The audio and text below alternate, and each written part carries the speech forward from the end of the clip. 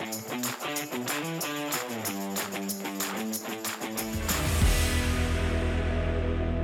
majority of Canadians, according to one poll, agree with Conservative leader Pierre Poilievre's belief that everything in Canada is broken right now. Alberta Justice Minister Tyler Shandro says the Liberal government is still intent on banning rifles and shotguns used by hunters and farmers, despite the government's withdrawal of a controversial amendment to Bill C-21. And this past weekend, students gathered at Wilfrid Laurier University in Ontario to protest the school's ongoing mask mandate. Yep, you heard that right. They've still got one. Hello, Canada. It's Monday, February 6th, and this is the True North Daily Brief. I'm Anthony Fury. And I'm Andrew Lawton. We've got you covered with all the news you need to know. Let's discuss the top stories of the day and the True North exclusives you won't hear anywhere else.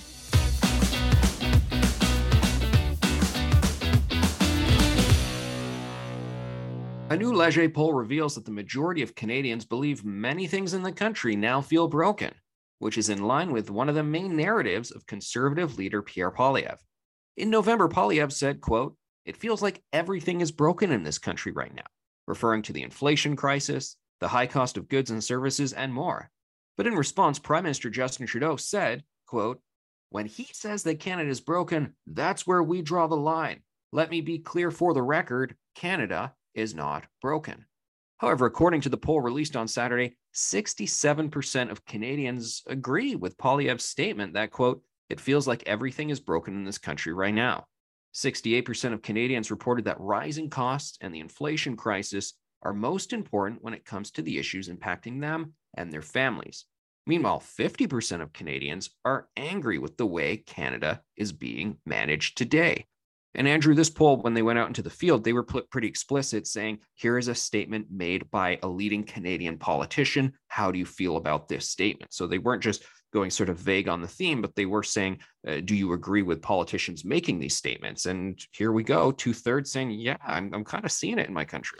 Yeah, and when you've been in power for pushing a decade, the idea that the country is broken is not something that's going to reflect well on you, because it means it's happened on your watch. And obviously the pandemic was a larger issue than one that could be blamed on a politician, but the response to it is something that does fall squarely at Justin Trudeau's feet. And I think that a lot of the times what we've been seeing is Justin Trudeau really hiding behind these bigger picture things, hiding behind the global nature of inflation, the global nature of the pandemic, and not really taking responsibility for the system-wide breakdowns that have taken place on his government's watch. Yeah, I think it would be one thing if he was front and center every day saying, I'm laser focused on dealing with the affordability crisis, helping Canadians with cost of living, and then maybe still numbers were negative and Pierre Poilievre and other politicians could say, well, you're not doing enough, but it would be clear that at least the Liberal government was at least paying lip service to it, or at least trying. But the thing I find odd right now is it's clearly obvious Canadians are concerned about this issue, yet Justin Trudeau is almost singularly focused on other stuff, pet projects like an almost weekly climate change announcement, the obsession with Bill C-11, firearms legislation. I mean, they're not front and center on the inflation issue. No, and I think there's a real offensive point in the government's rejection of folks sharing their own experiences here, because Pierre Poilievre wasn't just speaking in his own sense about what was happening. He was speaking about what Canadians have told him and things that I've written about even before Pierre Poilievre made that point. So Justin Trudeau is putting his back up against the wall here and saying, whoa, you can't say this is broken. He's taking it personally, but not actually internalizing it. Yeah, I think one thing Pierre Poilievre is doing pretty well is he is just articulating what people were already saying. So he is speaking to those frustrations that are perhaps inchoate in terms of people are not articulating them the way he's articulating them, but he's just kind of reading the room and then speaking to that. And then to your point, Justin Trudeau saying, no, none of this is happening. What are you talking about? Everything's working fine.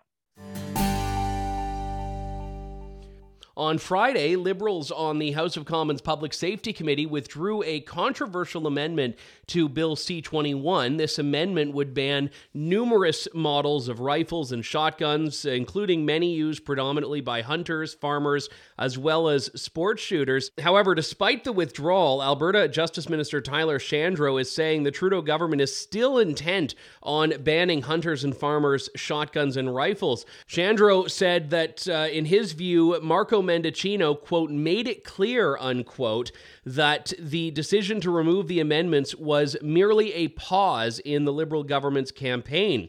And you can look at the statement from Marco Mendicino, which said, quote, we are now getting to work with our parliamentary colleagues to craft a clear solution that will keep assault-style weapons off the streets, unquote. Shandro is reading between the lines here. He says he and law-abiding gun owners know this is code language, basically, signaling Marco Mendicino's and the Liberal government's intent to continue to pursue avenues to ban widely owned shotguns and rifles, which, when owned by law-abiding gun owners, are not contributing to one iota of criminal activity in this country. The Liberals are still forging ahead with Bill C-21. If passed, this will cement their national ban on handgun sales. It'll also introduce a so-called red flag and yellow flag laws to expand the ways authorities can seize firearms of individuals believed to be a danger to themselves or others, or those suspected of owning firearms without a license. Basically, I think the government realized here they stepped in it, but I also wonder if they're just going to get more creative about how to do the ban. Remember, the handgun ban, when there started to be some pushback on C-21, they just put in an order in council. Yeah, Andrew, how do you think they're going to proceed in this regard? Because we now know that there are a whole lot of folks from different backgrounds, walks of life, different voter demographics even, who are saying, look, we don't see this as actually halting gun crime in major cities in Canada. Nobody's buying it. Urban voters aren't buying it. You've got rural folks, First Nations individuals, everyone just kind of getting tired of all of this. How would they actually do that? How would they try and do a face-saving measure here where they still sort of pass the bill, but also deal with some of these criticisms?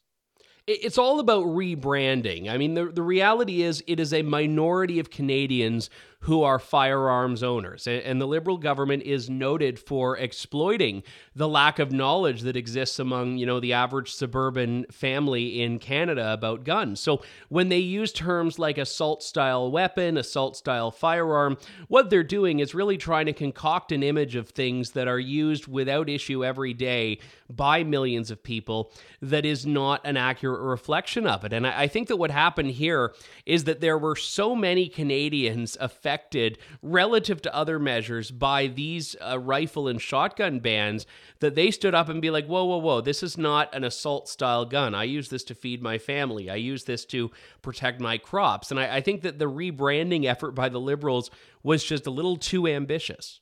So help me out here, Andrew, because they're not really benefiting in terms of appealing to voters in urban areas, suburban areas who think this will somehow magically solve gang crimes with already illegal guns.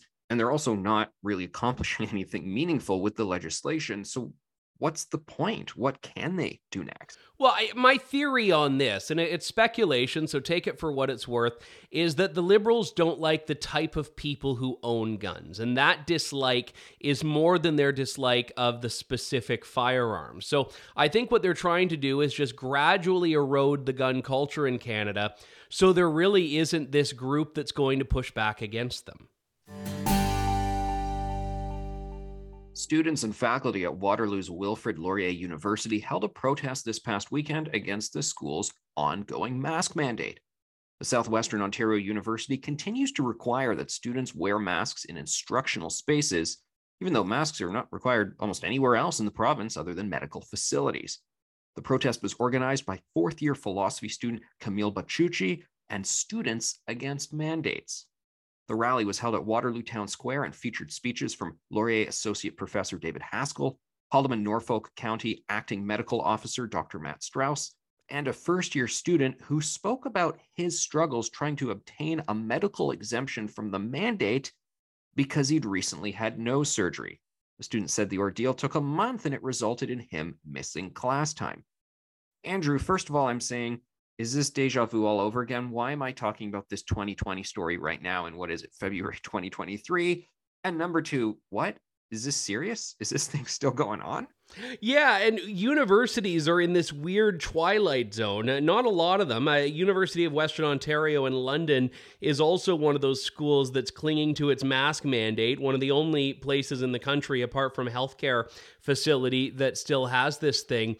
You're right. I mean, students, good on them for standing up and protesting against this, but I'm still wondering, like, why on earth this is a thing that is in 2023 a battle that these students need to take up. And you mentioned Matt Strauss.